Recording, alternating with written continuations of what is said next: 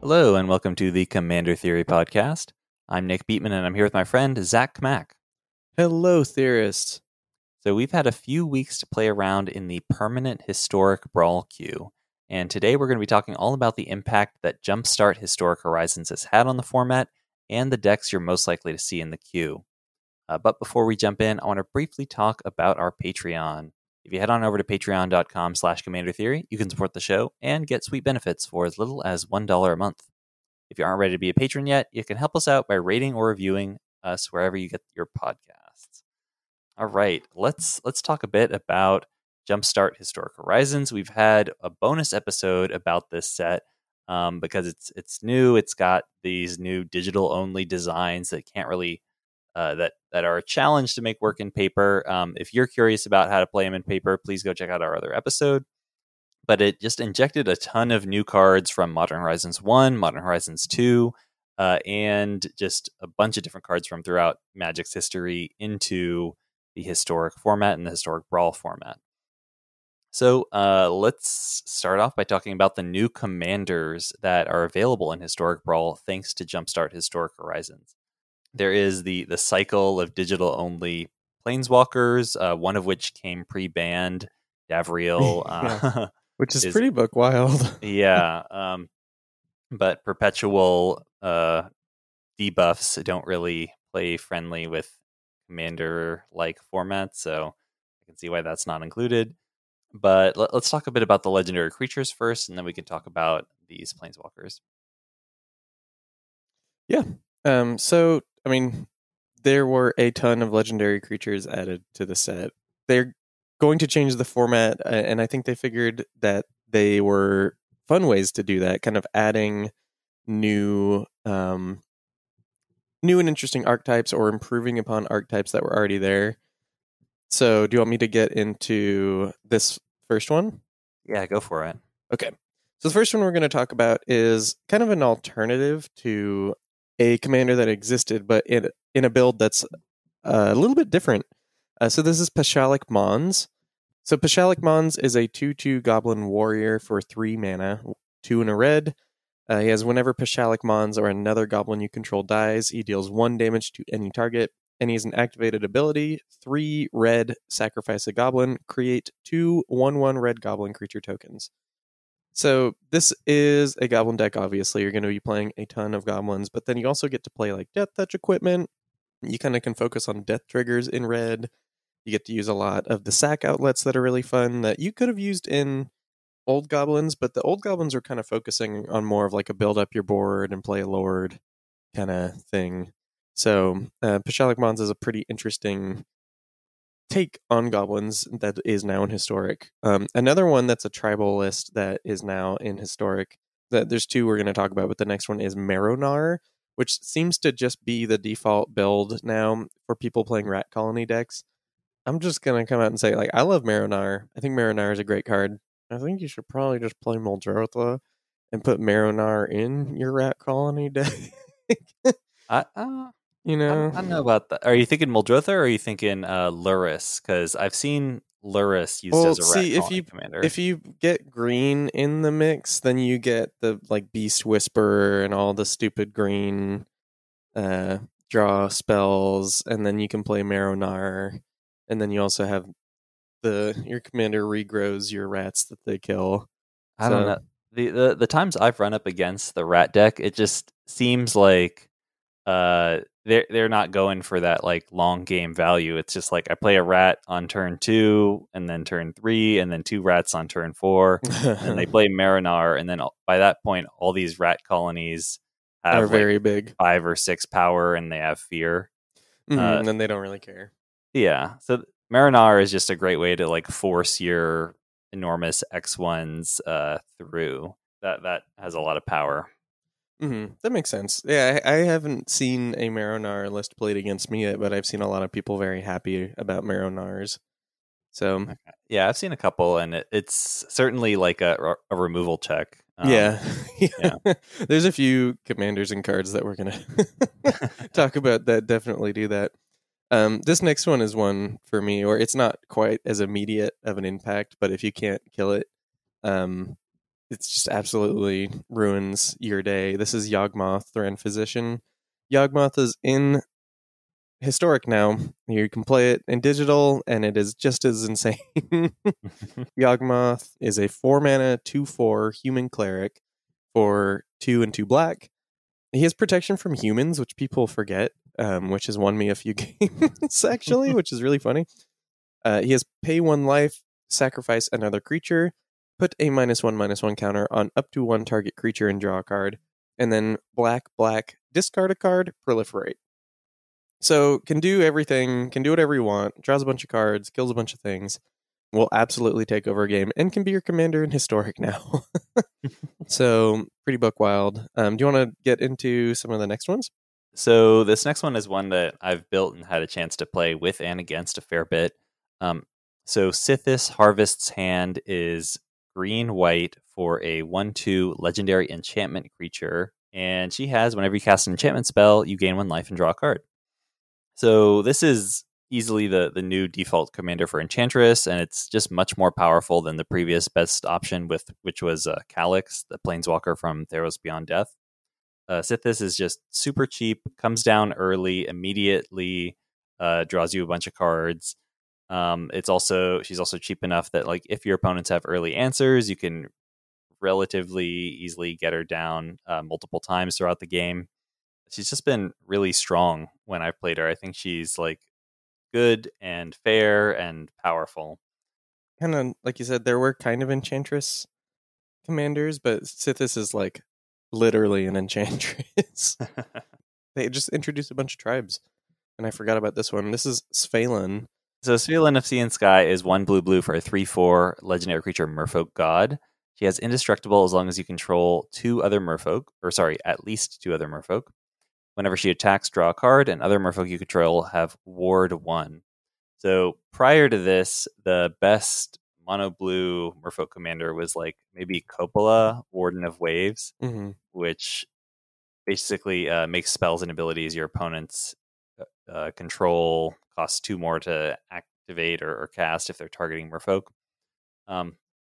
So this is just significantly better. It's a card advantage engine. It provides like a little bit of what Coppola did, in addition to just like getting you cards over the course of the game. So it's just the strongest commander for mono blue Merfolk builds now, and so it's a good option for people who are interested in that. No, I've had some fun playing with Svelin in some Merfolk lists, and it's very good. Speaking of very good, another one that actually kind of enables a combo now in Historic is Chatterfang. This is a 3-mana Squirrel Warrior. A 3/3 with Forest Walk for 3 mana, 2 and a green. It has, if 1 or more tokens would be created under your control, those tokens plus that many 1/1 green squirrel creature tokens are created instead. And then they have an activated ability, black, sacrifice X squirrels. Target creature gets plus X, minus X until end of turn.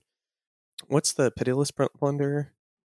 So he is 3 and a black for a 1/4.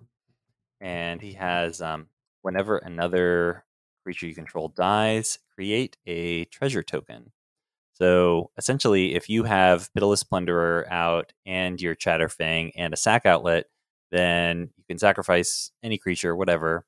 Pitiless Plunderer gets you a treasure, and then Chatterfang's replacement effect kicks in and said, you know what, you can have a squirrel to go with that treasure, and then you can just sacrifice the squirrel and keep going. You can make a bunch of treasure if that's your jam. You can also use the treasure mana and then use Chatterfang as your sack outlet. So you're just like giving your opponent's creatures infinite minus. Or, like I said, if you have a different sack outlet, you can just generate infinite treasure. And of course, you can get infinite of whatever that sack outlet produces. So if you're running Yawgmoth in your deck, you can draw cards that's bounded only by your life total. So there's just a lot of things you can do there. And of course, you can slot in like Blood Artist or other types of Aristocrats effects in order to make the loop more beneficial to you. I think within these colors, too, there's so many like death triggers that you can just get out of this. So if you can assemble this, which actually isn't even that difficult to do because there's a decent amount of good tutors. Yeah. it's really only like Pitiless Plunderer that is the card that you need, because there's so Yeah. many things that can slot in for the third piece of the puzzle. Yeah. So it's on top of being just sometimes you make a ton of squirrels and Greater Hoof them to death. Like you also can just win out of nowhere with a combo, Hmm. and that's pretty good. Chatterfang is pretty good. Yeah, very solid. All right, we've got a new 5-color commander. So they introduced the first sliver and a whole bunch of other slivers. And together they provide like a fun new casual tribal archetype.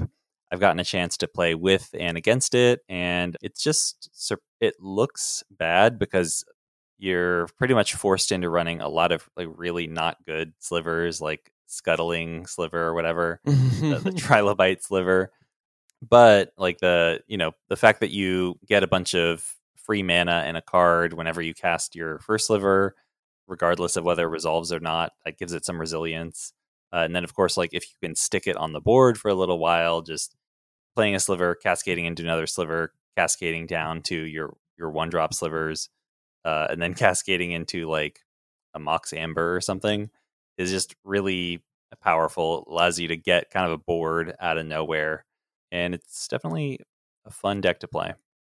If you've never really played with Cascade before, I think like the visceral feeling is even more so in Historic because you don't have to like things just happen. Like it kind of is Mhm. just like magic in front of you as you like You don't have to like constantly randomize the cards you're sticking on the bottom. yeah. Like, and also like if you don't have something, well, it's just like so much faster. You don't have to flip through hmm 40 cards to find your 1/0 drop. Yeah, and this is just a thing I've noticed is like I've gotten pretty good with like manipulating cards and shuffling and flipping cards from the top or bottom or whatever it might be. But that's not always the case for everybody. So in paper Magic, sometimes like people have a hard time flipping a single card at a time, Hmm. and that can just make the game take longer than anyone kind of really wanted it to. But I still feel like the first sliver is really crazy strong, and the fact that we get it now in Historic with like a curated pool of slivers means that it is strong, but it's fun. It's more casual. You don't feel like you're just immediately dead on board like some Yeah. of the other 5-color lists. Yeah, definitely. Like with the first sliver, there's kind of a pinch point, and I think they were very clever about which slivers to introduce into the format. It's actually pretty tough to get evasion going. There's really only Cloud, Shredder, Sliver. So if that dies, if your opponent has removal for that, it tends to lead to like a little bit board stally games. It's just like difficult to force your guys through. So um, compared to like Commander, where you're going to have your Gale Rider sliver, you're going to have your Shadow sliver, you're going to have all these different ways to get through. The first sliver, there are key cards in the deck that if you remove, it's going to be a challenge. Like you can't even give your slivers trample in Historic Brawl. Yeah. Yeah, you can just make big. Make hit big. That's not all, but I mean, give them double strike. But yeah, there's very few ways to actually get through once you got them all down. Yeah. In regards to like purely slivers, you can find other cutesy, like you can always run Crater Hoof. Hmm. So there he is. But Yeah. if you're hesitant to run slivers in paper because the history behind them, the kind of ease of deck building, I would give it a shot here. It doesn't take that many wild cards, especially if you played in the event. If you made this deck at least one time, you probably got most of the slivers you need. Yeah. There's actually 2 sliver packets. One's like red white aggro slivers, but still, either way, like if you're jump starting, you're probably trying to get at least one of everything. It's relatively easy on your wild card supply. hmm Yeah, and your mana doesn't need to be super good, which is great. And there's a lot of cheap, easy tap lands. And then the last one is an archetype that kind I wouldn't even say it like this was definitely a thing people did, but it wasn't like an archetype like looking at the cards that were on Arena, Hmm. but Reanimator. Chainer Nightmare Adept was introduced with the Jumpstart Historic Horizons, and it is just as efficient in digital as it is in tabletop. You can pitch what you don't need early to cast spells and like enable madness if you got that or something. You can pitch what you don't need late to reanimate those things you pitched early. It's good. Chainer's a good card, and he's good here. Yeah, no, definitely a solid. If you really want to do Reanimator, or even just like sort of graveyard recursion value, he's a pretty good commander for that. There were some other legendary creatures introduced in the format, but these ones I think are going to be a little bit less impactful. So like Ivy, the Storm Ooze, it's a little tricky to get Storm going in mono green in Historic Brawl. You just don't have quite the same number of enablers that you would have in, say, Commander. So that's a challenge. Like getting more than, say, like 3 copies of Ivy seems very, very challenging. Yes. I don't know if that's going to have a huge impact.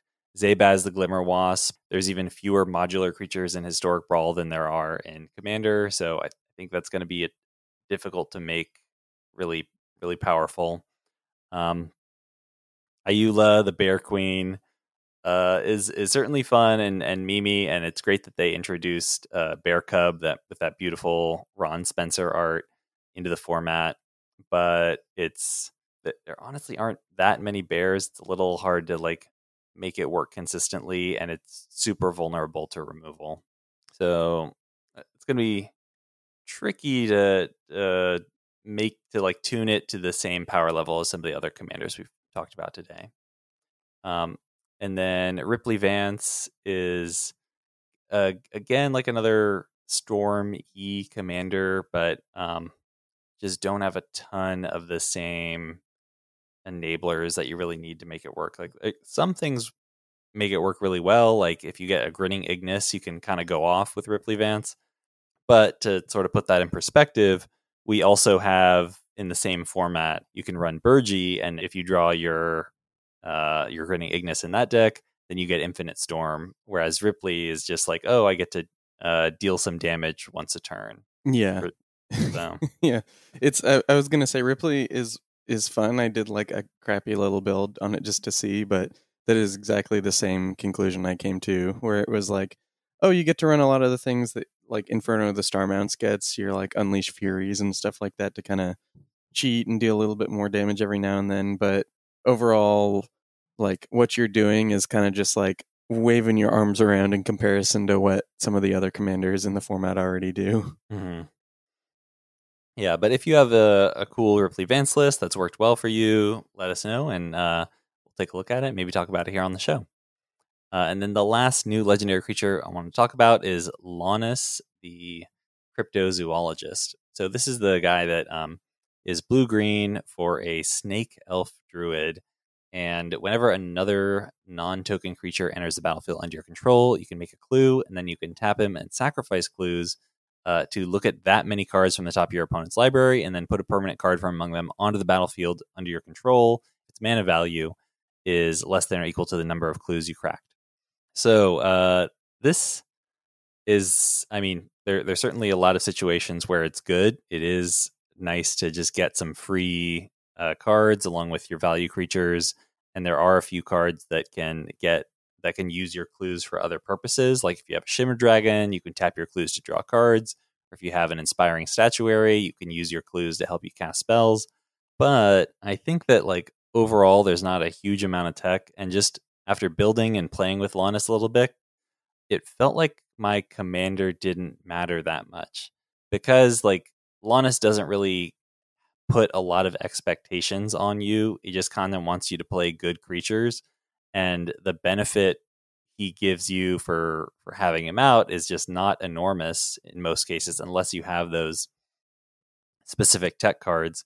So it felt like, oh, I don't really care if Launus dies. Maybe I'll only cast him, like I'll cast him on turn 2 because it's, whatever. What else was I going to do that turn?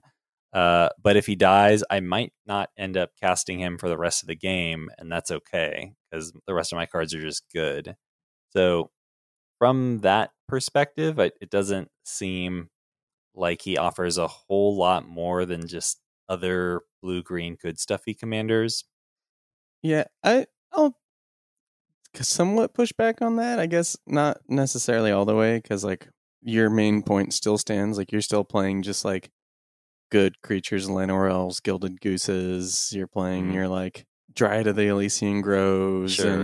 and Tireless Provisioners and whatnot. Like these are all cards that you can play in other decks, but instead of playing like these cards into like a Craterhoof Behemoth, you're playing these cards into like now new to the format. What was that card called? Rise and Shine. Yeah, so like you get to play that one instant that makes all of your artifacts into target artifact you control, the Masterful Replication. Mm-hmm. So like if you have like any artifact creature worth anything, you have a Karn token, you have a like a Torrential Gearhulk, a Thought Monitor, like you just kind of kill them. So yes, like your first part, the analysis is totally spot on. Like you really don't need your commander to like do most of what your deck is doing, but I think this is a deck for hipsters. This is a deck for like you wanted to play blue green, but you don't want to just keep winning with the same overrun cards. Then Lonis is for you. That's what I'll say about it. All right, fair points. All right, we're going to briefly touch on the Planeswalker commanders, and then we're going to talk about some of the main deck cards that are introduced in Jumpstart Historic Horizons. So Planeswalker commanders, I guess we'll start with white. So Teo is the white member of this cycle that was introduced as Teo Aegis Adept. It's 2 white for a 4 loyalty Planeswalker Teo, +1 up to 1 target creature's base power perpetually becomes equal to its toughness. It perpetually gains. This creature can attack as though it didn't have defender. You can -2 conjure a card named Lumbering Light Shield onto the battlefield, which is a 1/4 that when it enters an opponent, a random card in an opponent's hand perpetually costs 1 more. And then -6, you get an emblem with, at the beginning of your end step, return target white creature card from your graveyard to the battlefield. You gain life equal to its toughness. So after like playing with the Teo packet and also just like having a little experience trying to make defenders work in Historic Brawl, I don't think that the +1 or -2 are really worth getting excited about. First off, if you're like playing mono white defenders, you're just playing a bunch of cards that are only good when your commander's on the battlefield. And so by being in mono white, you're cutting yourself off from these like alternative ways to animate your defender guys. And also because like you can't just like turn them all online at once. You have to play Teo and then like over the course of several turns, all right, you wake up now, and then you wake up now, and then you wake up now. And that's just a very slow process for like turning your cards into something that actually contributes to the board and can be a win condition. The -6 though, the emblem though, does seem like an extremely powerful emblem. So maybe the direction you want to take it is like trying to proliferate that. Within this color identity, you have like Grateful Apparition, you have Karn's Bastion, you've got Wanderer's Strike, Martyr for the Cause.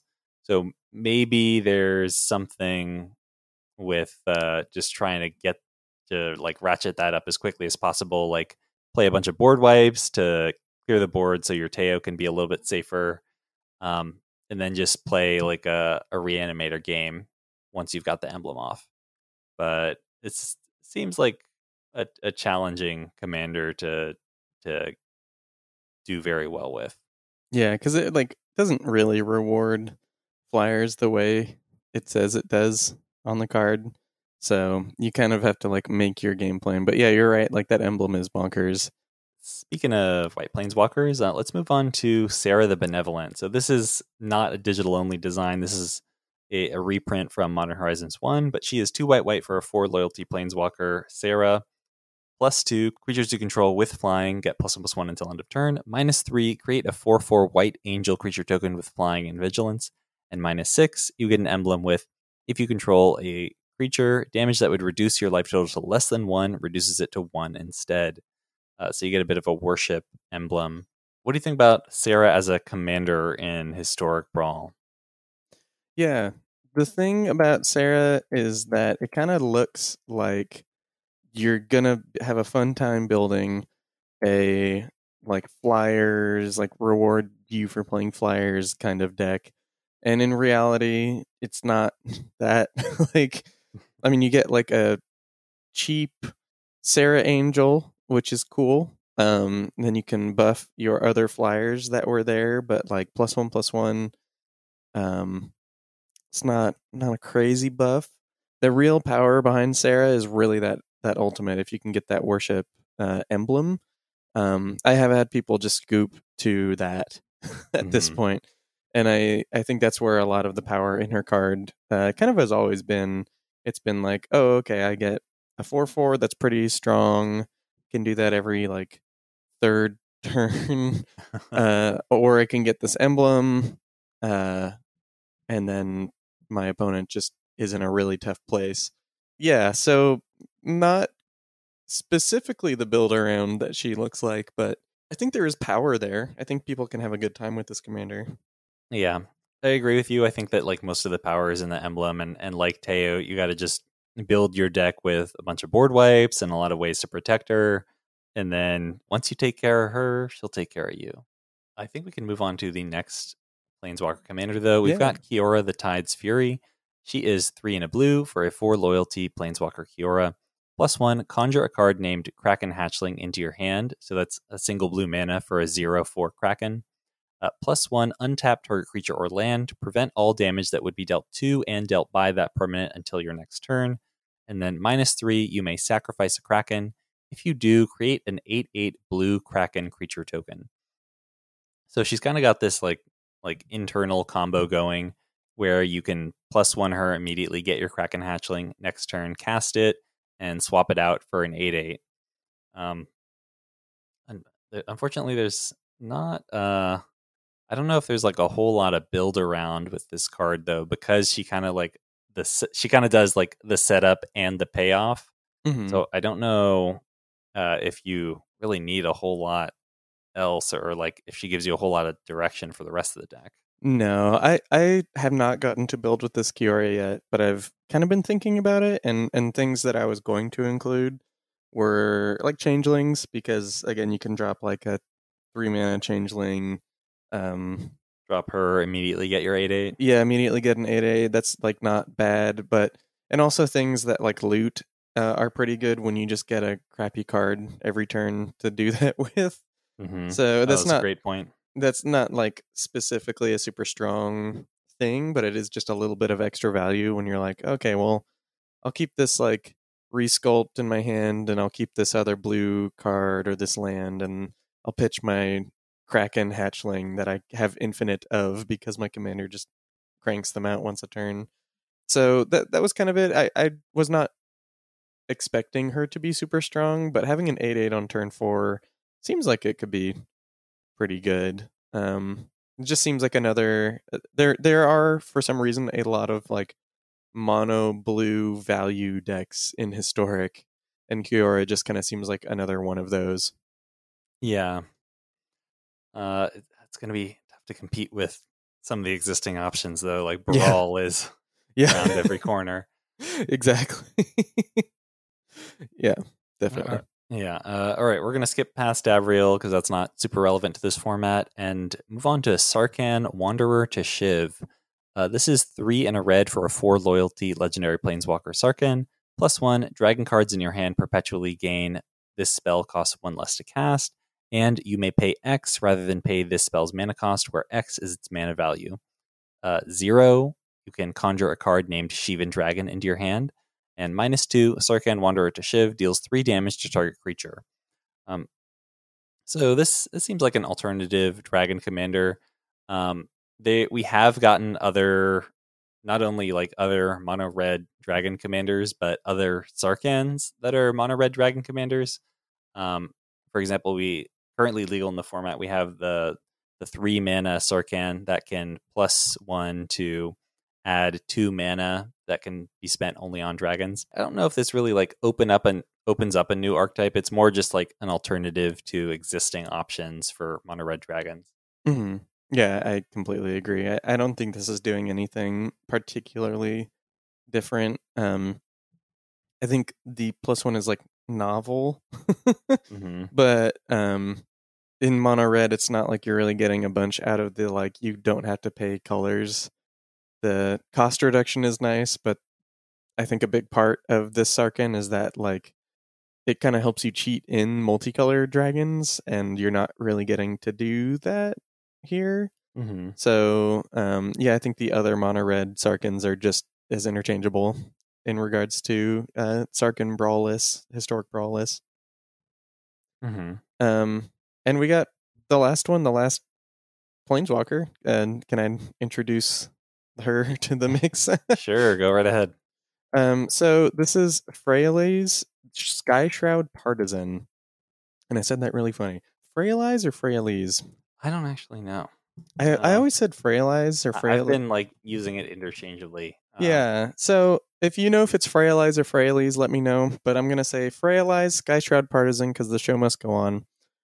This is a 4 loyalty Planeswalker Freyalise for 3 mana, 1 green, and she cares about elves. She has +1, untap up to 1 target elf. That elf and a random elf creature card in your hand perpetually get +1/+1. So that just get it +1/+1 forever until the game's over. -1, seek an elf card. So seek, if you remember, is your deck randomly spits out an elf from inside of it into your hand. You don't have to shuffle. You don't have to do anything. The computer just takes all the hard work out of it and puts an elf there. And -6, conjure a card named Regal Force onto the battlefield. Regal Force, just for those who can't remember, it's a 5/5 elemental for 7. It's from Lorwyn Block originally, and I think they only reprinted it once in like Jumpstart. Maybe I'm wrong about that. But basically, when it enters the battlefield, you draw a card for each green creature you control. So it's a pretty good elf reward, you know? Mm-hmm. You play all your elves, get a Regal Force, draw more elves. Seems pretty good.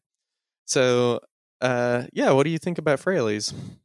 So I've seen her in the wild a couple of times. I think that people have really taken to her as an alternative elf commander. Previously, there were like Marwyn was a pretty strong elf commander. There was also Tyvar Kell. He was another pretty strong elf commander that also gives you access to black.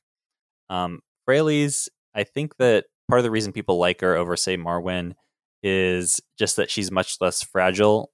Having played against a lot of Marwyn decks, and as someone who tends to run a lot of interaction in my historic brawl decks, it's not too hard to just like keep Marwyn off the board before she can get like really huge and really explosive. But with Freyalise, it's just more difficult to deal with a Planeswalker, and the fact that she can either generate mana with her +1, untapping your mana dorks, or like just draw a card every turn off this Seek ability. Drawing a relevant card makes her pretty powerful for a 3 mana commander. And of course, you're going to get starts that are like Llanowar Elves into Freyalise, and just the potential, because she is so cheap, to come down a turn early and just start generating value really before you've kind of got your defenses ready makes it so that she can be a bit difficult to answer. Yeah, that really is the thing that's bonkers. So classically, Birds of Paradise, that like everyone who's listening to this probably knows the phrase "bolt the bird." That's true of like Llanowar Elves and stuff, because if there is a good 3-drop in the format, your day is probably going to get ruined. And wouldn't you know it, Freyalise is just a very good 3-drop. Mm-hmm. And like when it comes down that early, it can really take over a game because she's offering you mana, she's offering you like beef, she's offering you card draw, and has a very good reward in the form of that Regal Force. So yeah, definitely if you can drop one of the, I'm actually not sure how many Llanowar Elf. I know there's more than one Llanowar Elf in the format. In Historic Brawl or in In Historic Brawl, right? Am I tripping there? Is there? Oh, There, Gilded Goose is there too. there's the goose. The other one, there's like other ones, but they require you to tap additional creatures. So it's really only like Llanowar Elf and Goose that allow you to get the The turn turn, to yeah. realize. Still very good. Still worth it. Yeah. That's it as far as commanders. There's some just like bonkers staples that have been added to the format too, which we can get through pretty quickly, I think. Yes. So I guess we'll just go in color order. In terms of white cards, there's really only one that stands out to me, and that, of course, is Esper Sentinel. Um, Esper Sentinel is far and away the best white card to be introduced. It's a single white mana for a 1/1 artifact creature human soldier. Whenever your opponent casts their first non-creature spell each turn, you either get to draw a card or they pay X mana, where X is Esper Sentinel's power. So I've just gotten to draw them like early in the game against control decks, and have drawn multiple. Like when I've cast it, I usually draw 1 to 2 cards, and then they kill it, and that's just a really good exchange for 1 mana. Um, it's and then of course if you are in any sort of deck that can pump its power, it just becomes completely insane. It's just like a great, like, yeah, it doesn't seem that impressive if you taxed your opponent for like 2 or 3 mana over the course of a game, or you drew 1 or 2 cards. But for the investment that you're putting into this card, it's fantastic. It's amazing. Mm-hmm. And it's like easily recurable. It fits into so many strategies. And I'm gonna use this opportunity to just kind of say, like, for a lot of the other colors, like Nick was saying, this is the far and away the best white card that they added.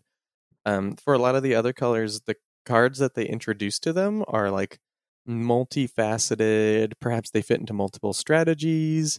And for white, we got a lot of stuff for like weenies. Mm-hmm. And then we got things for like strategies that don't really exist yet, like Mm-hmm. cycling. Yeah. We didn't really get a lot of just generically good cards in the same way. I will say we got like a Late to Dinner, which is a 4 mana reanimation spell in white, which is cool. But But one card does not make an yeah, archetype. exactly. When I saw that Late to Dinner was being introduced in the format, it's like, oh, let me take a look at Niambi and see maybe if I can make that work. And it's like, okay, number of white reanimation spells, it's like Late to Dinner, and that's it. And number of blue reanimation spells, it's Mhm. like, well, okay, body doubles in the format, but that's pretty much it. Yeah, So I mean technically, and I know you could possibly count like the Elspeth conquers death or whatever, but like it's like not that's not enough. It's just yeah, not good enough. So yeah, so this is I'm gonna stop talking about it, but I am kind of upset that where the other colors got generally useful cards, white tended to get mostly like Ranger Captain of Eos, which I'm very excited about. I love that card. But that yeah, is a card for weenies, that is not yeah. that doesn't slot That's into every deck. I agree. That's definitely a nice addition. It's useful in decks that can recur creatures out of the graveyard. Like, it's a fantastic addition to Teshar. Mm-hmm. It's a good addition to Extus, but it definitely doesn't go into every deck. You need to have like a toolbox going on before you can really consider it, I think. But Yeah. I would agree that that's probably like the second best white card to be introduced into the format via Historic Horizons. Yeah. So, well, I'll stop talking about this, and I can instead talk about this card that I love, and everyone else has realized how good it is too. I feel like this is Archmage's Charm, and I'm being a little bit facetious when I say that. So, Archmage's Charm is a blue instant. It costs blue, blue, blue, and it has choose one: counter target spell. Target player draws 2 cards. Gain control of target permanent with mana value 1 or less. So this came out in Modern Horizons 1. It was pretty good. Didn't really have a place, but I picked up a bunch of them because I'm like, this is really cool. I'm gonna play this in my like mono blue decks and Commander and stuff like that. And now they're kind of a modern staple, Mm-hmm. and probably will be a historic staple too, just because it does so many things. Yeah, I don't run a lot of 3 mana counter spells in Historic Brawl, but I definitely make room for this one in my mono blue decks because of the versatility, because it can do so many things for you. I've had opportunities for fun plays where, like, oh, my opponent is attacking with this Nettle Cyst, so I steal some cheap artifact, and their Nettle Cyst is smaller, and then I get to blow them out. And then, of course, there's just like, a counter spell is always going to be useful. Card draw is going to help you dig for something if a counter spell won't solve a problem. It's just a great versatile card, and I would strongly recommend running it in your mono blue decks that are controlling the game. Mm-hmm. Yeah, definitely. And you'll just kind of be surprised at the things you can steal with it sometimes to like win a game, because it is merely a 1 mana value permanent. So sometimes you'll look down and you'll be like, oh wow, they're really going off with their like a Johnny's Welcome, which is just like whenever a creature ETBs, they gain a life or something like that. And then all of a sudden, their entire strategy is completely gone and you get to take over the game. Same is true for like if they're doing like a Cauldron Familiar, Witch's Oven type strategy. Like if you steal the oven or they've tapped out and you can steal the Cauldron Familiar, that cat is on your side.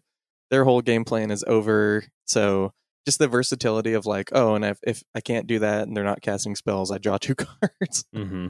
It's so buck wild. It's so good. That's great. The next one I kind of went off on as a commander, but definitely still relevant here. This is Yawgmoth Ren Physician again. Do you want to talk a little bit about him? Because I did so much last time.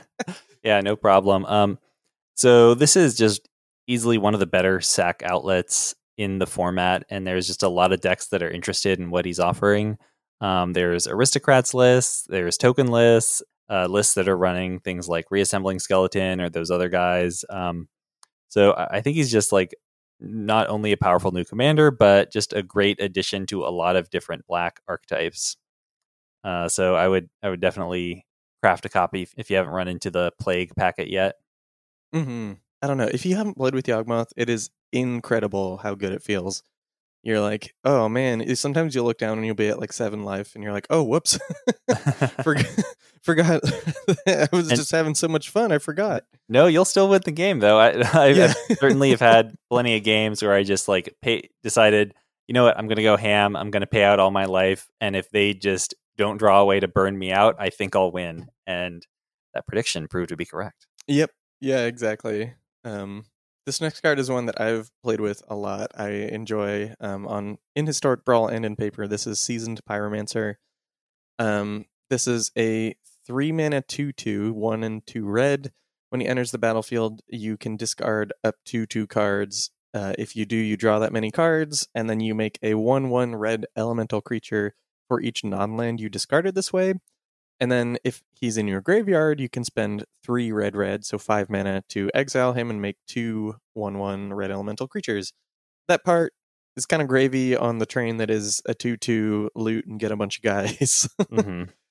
Just so good, fixes your draws, puts what you need in the graveyard if you're doing stuff like that, digs you deeper into your deck to find what you need if you don't have it. It's just so good. So good. Yeah, I've been very pleased with Seasoned Pyromancer in my red builds. Yeah, and it really is the kind of thing where it seems like it is for an archetype, but really it's just good. Yeah. Like it looks like you're gonna want to play it in your decks that are like making tokens or like a combo list where you're digging and discarding, but really it's like turns out having 4 power for 3 mana is just good, and turns out like looting is just good. So yeah, like kind of regardless of whether you're sort of the aggro or the control, like if you're looking to do something aggressive, it'll help you sort of curve out by like fixing your draw, maybe getting you the lands you need or getting more gas, and then also has that potential to like just put a bunch of power on the board if you're trying to attack. And then if you're in the control seat, like then it'll help you fix your draws and potentially put a bunch of chump blockers out there to buy you more time against the aggressive decks. So it's just kind of useful in a lot of different archetypes. yeah, really cool. Really happy to see that. on the digital form because yeah, I've been loving that card in real life too. Do you want to talk about this next one? This is one that you have extolled and I agree with. Oh yes. So Static Discharge is one of the new digital only designs to come out of the set, and it's honestly it's a strange place for like a digital only design. Yeah. So it's 1 in a red for a sorcery. Static Discharge deals X damage to any target, where X is 3 plus the number of charge counters on Static Discharge. Then put a perpetual charge counter on this card and each card named Static Discharge in your hand, graveyard, and library. So in Historic Brawl, unless you have a way to like recur spells from your graveyard, this is just a Volcanic Hammer. Like the charge counter text doesn't actually do anything. So it's but honestly, I think a Volcanic Hammer is fine in this format because you're playing with a much lower life total than Commander because you only have a single opponent. I actually think that burning people's face is not a terrible strategy. And in my red decks, I tend to run Lightning Bolt, Lightning Strike, Royal Eruption, and now Static Discharge, just as a way to not only control small creatures, potentially hit planeswalkers, but also just to close out a long game. There's definitely been games of Historic Brawl I played where it's like, this control deck is really about to smush me with those 7 cards in hand, and then bolt you, lightning strike you, game. So I think that like running burn is a pretty decent strategy in red, and Static Discharge is a useful addition to the suite of burn spells that we have access to. Yeah, and this is like not even to say like this is better than a lot of those other spells if you can get it back if you're running a deck with a lot of spell recursion. Because the first time is 3, the second time is 4, the next time is 5. So it is just like you said, it's just a good card. It protects you early, you can kill them late. Direct damage in Historic Brawl has been way better than I expected it to be, and it kind of makes sense in a 1v1 format, but also not the kind of thing I was focusing on. So it kind of blindsided me. These are 2 cards that basically do the same thing for this next category. They're both green. It is Harrow and Springbloom Druid. Harrow is an instant. It's 2 and a green. It has an additional cost. You sacrifice a land, and then you search your library for 2 basic lands and put them onto the battlefield. Springbloom Druid is kind of the same. It's a 3 mana 1/1 elf druid. It costs 2 and a green. When it enters the battlefield, you sack a land. If you do, search for 2 basics and put them on the battlefield tapped. So not quite the same, basically the same. They like ramp you. One of them you can flicker. One of them you can use spell recursion on. You all kind of know how to play the game, I'm assuming. And they're just very good. These are both cards that I've run heavily, and I assume you have run heavily in regular Commander. They're great for your green decks. Harrow in particular is great in 1v1 because you can hold up that mana and then ramp whenever you need to. And they're good with all the Crucible effects, of which there are actually many in Historic Brawl at this point, which is really funny. So yeah, just these are now here, and I'm loving it. It's great. Yeah, your landfall decks are definitely gonna get a boost out of the cards coming in Historic Horizons. Yeah, that's I can't believe that was a theme that they had in one of the packs, but they did it. Yeah, but we are not done with the green accelerants yet. We also got Llanowar Tribe, which is green for a 3/3 elf druid, and it has tap, add green to your mana pool. So in terms of just like cost to production ratio, this is like the best accelerant in the format. Well, you know what? I guess it is beat by Mox Amber, but aside from that, it's pretty incredible the amount of acceleration this can provide for you. Just going from 3 to 7 mana is absurd. And then, of course, if you're playing a list like Frail Eyes where you can untap it, just becomes completely absurd. Yeah. I'm not going to say that. I had an idea. I want to test it before I talk about it. Okay. All right. But yeah. I think that like in your mono green lists, you should just definitely run Llanowar Tribe. It's not really a choice. Yes. Yeah. the other one, the Canopy Tactician, which is 4 mana but taps for 3 green. That has been good for me in the elf decks. It's been good for me in like kind of the big mana green decks. And I can only assume I'm going to be just as happy. Well, I know I am just as happy because I played with it with this guy. This guy is awesome. This guy rocks. Yeah. All right. Last new potential staple we're going to be talking about is Faceless Agent. So this is 3 generic mana for a 2/1 shapeshifter with Changeling. And it has, when it enters the battlefield, seek a creature card of the most prevalent creature type in your library. And I found that this is just, it looks like a tribal card, but it's really just a 3 mana 2/1 that draws a relevant card when it enters the battlefield. Like, it's just naturally better on its face than something like that cleric in the D&D set that draws a card and gains a life.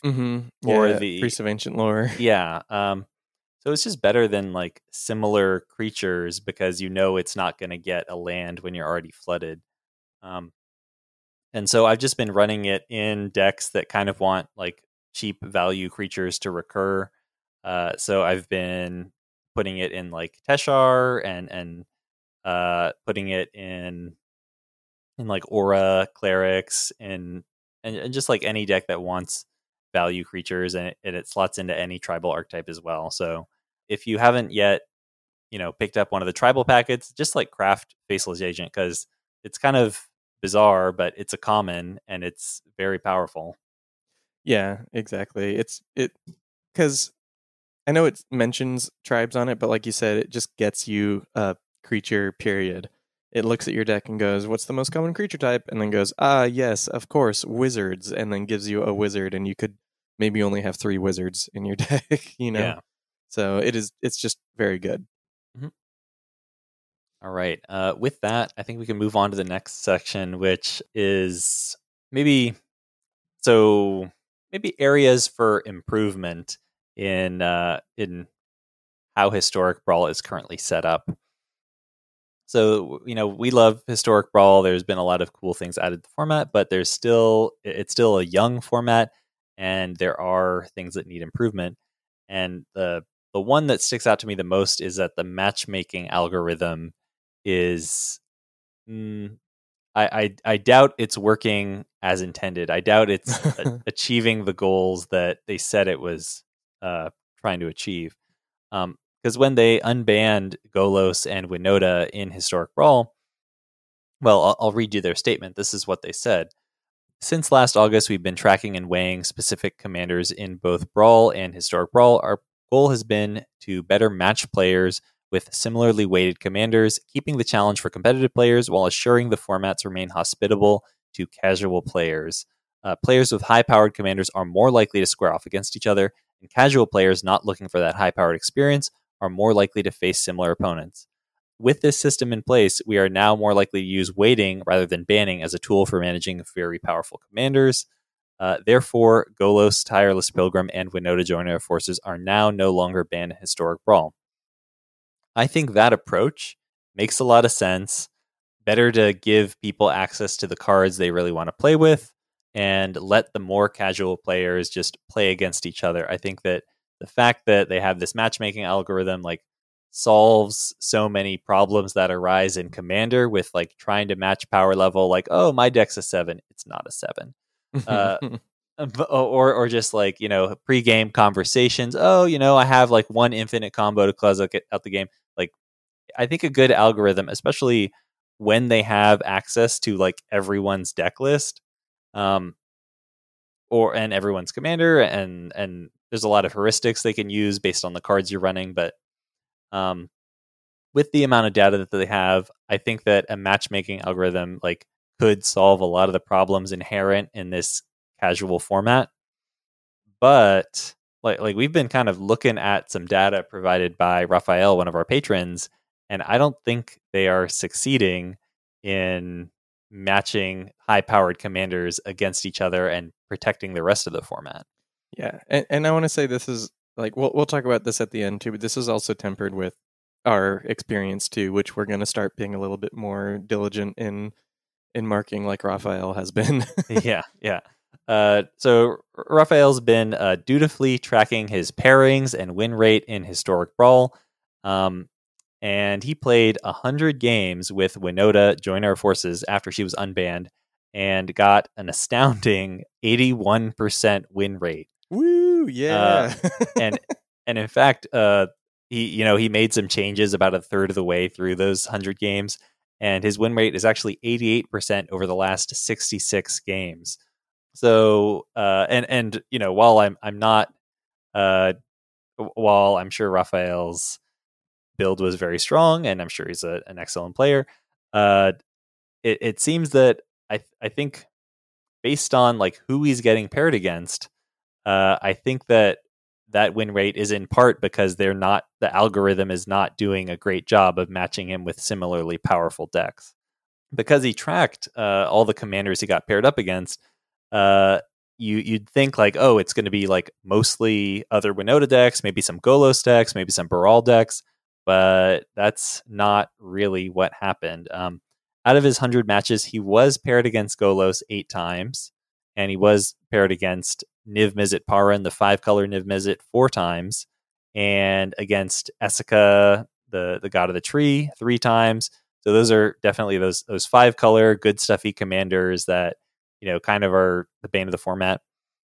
But other than that, like there was no single commander that he got paired against more than twice.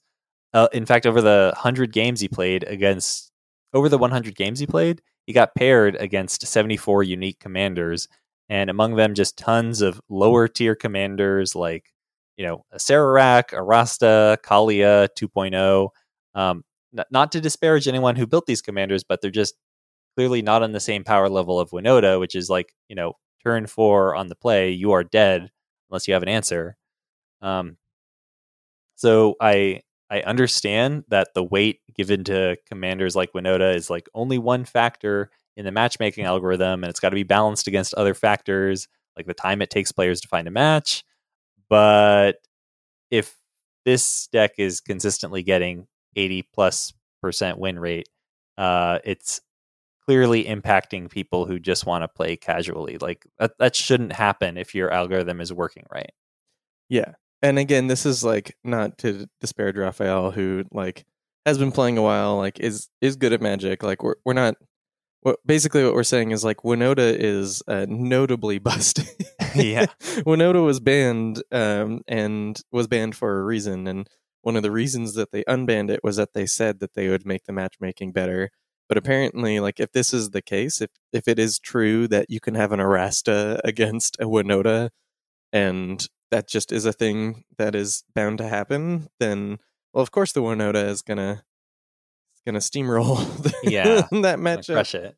Yeah, there's just like Arasta has so few things in its arsenal to compete with that, and unless the Acererak is playing like mono kill spell the deck, which it probably isn't, they're probably playing like some kind of venture into the dungeon build, Mm-hmm.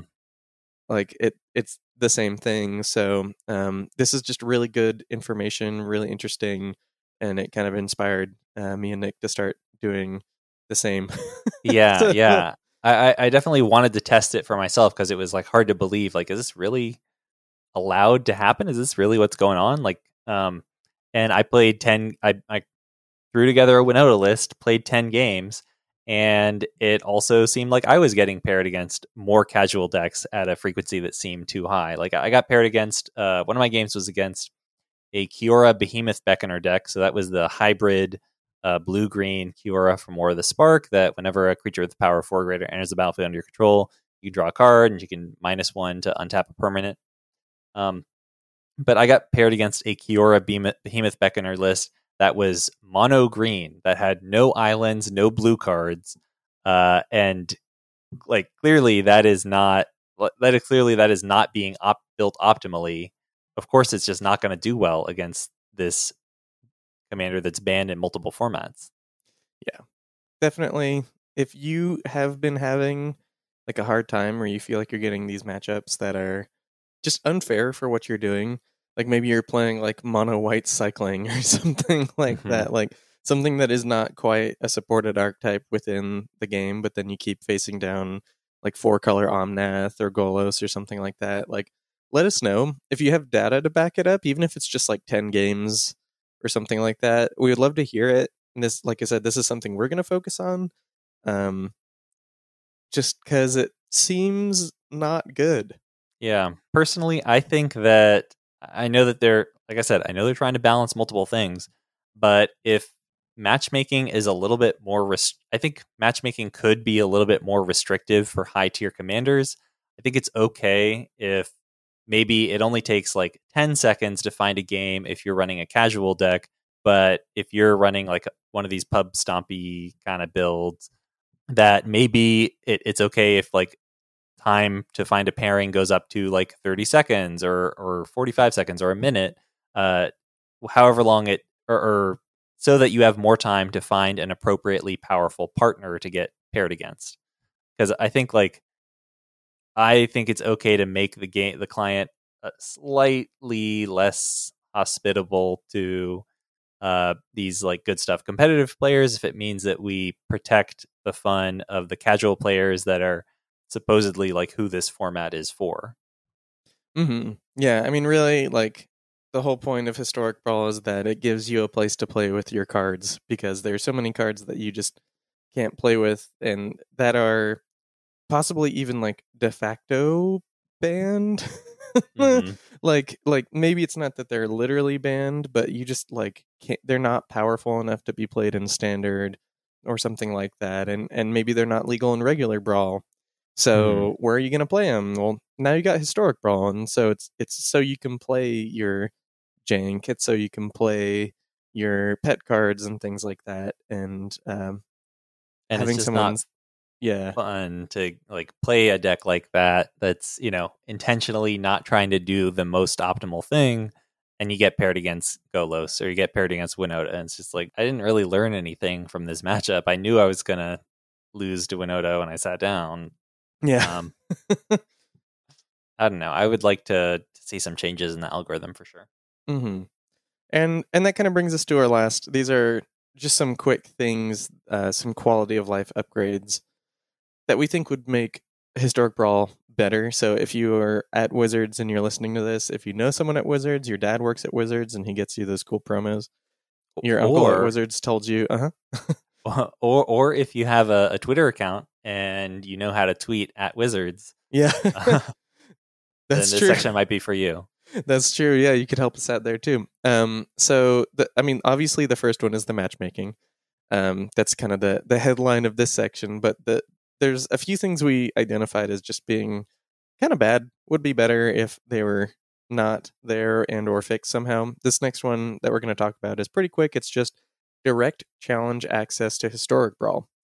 So do you want to get into that one? Yeah, so currently you can play Historic Brawl with random players in the queue, but you can't actually play the game against people on your friends list very easily. Hopefully this would be a simple change to make, just to make the format a little bit more accessible to people and give you the social experience of Commander on Arena. Another issue that would be nice to be fixed is the set search function for Jumpstart Historic Horizons. So currently, if you select Jumpstart Historic Horizons in the set filter when you're doing an advanced search during deck building, it doesn't actually include the Modern Horizons 1 or Modern Horizons 2 cards that were released via Jumpstart Historic Horizons. Modern Horizons 1 and 2 don't show up in the set filter, so the only way to see those cards is if you like learn the syntax and then type in like set :MH1 into the search bar, or set :MH2. So it's just really a pain if you're trying to upgrade your decks with these new cards that you're getting in Jumpstart Historic Horizons. You essentially have to do 3 searches to get all the cards that could fit in your deck. Well, basically you can use, if you know the syntax for the set, you could type in set :J21 capital OR, like space capital OR space set :MH1 space capital OR. Like you can write out the 3 so you have it in one search function. But the fact that you have to A, know how to type that, B, know that those are the set names, like the set codes. The fact that you can't just click and look at your cards is really buck wild and upsetting, and you should just be able to look for your card and look at what cards you have. So I will put that in the show notes just so that other people quickly put that in themselves. Definitely something that's not very user friendly and hopefully would be easy to fix. You just have to like rewrite, either like add buttons for or add filters for Modern Horizons 1 and 2, or just rewrite the set code on these cards so they show up when you filter by Historic Horizons. Finally, the last quality of life upgrade that this is not like a UI fix or anything like that, but I just think it would be a change that would be positive for the format. I think Paradox Engine should be banned. I was surprised to find that Paradox Engine was not immediately banned in Historic Brawl when it was released in Holodeck Remastered.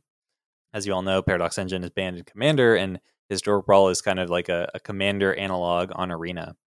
And since it's been introduced to the format, like I haven't really seen it used well. I haven't seen anything to make me think it deserves a place in the format. What tends to happen is like, if you ever get paired up against a Captain Sisay, they will ramp out Sisay, activate it, get Paradox Engine, and then every spell they cast untap Sisay so they can get another legendary spell, and they just kind of snowball from there. Or like with Emry, Lurker of the Loch, once that deck gets a Paradox Engine online, they can cast their entire graveyard. And, if they have like self-sacrificing artifacts like a Chromatic Sphere or something, then they can just kind of like draw their entire deck, go off, whatever. So, and then there's of course other decks that can use it effectively as well, like decks with lots of mana rocks. But problem is like it's not a determinate combo. When it wins, it takes like 10-minute turns or whatever. It takes so long that they have to use the shortcut to like tap all their permanents, or they would time out.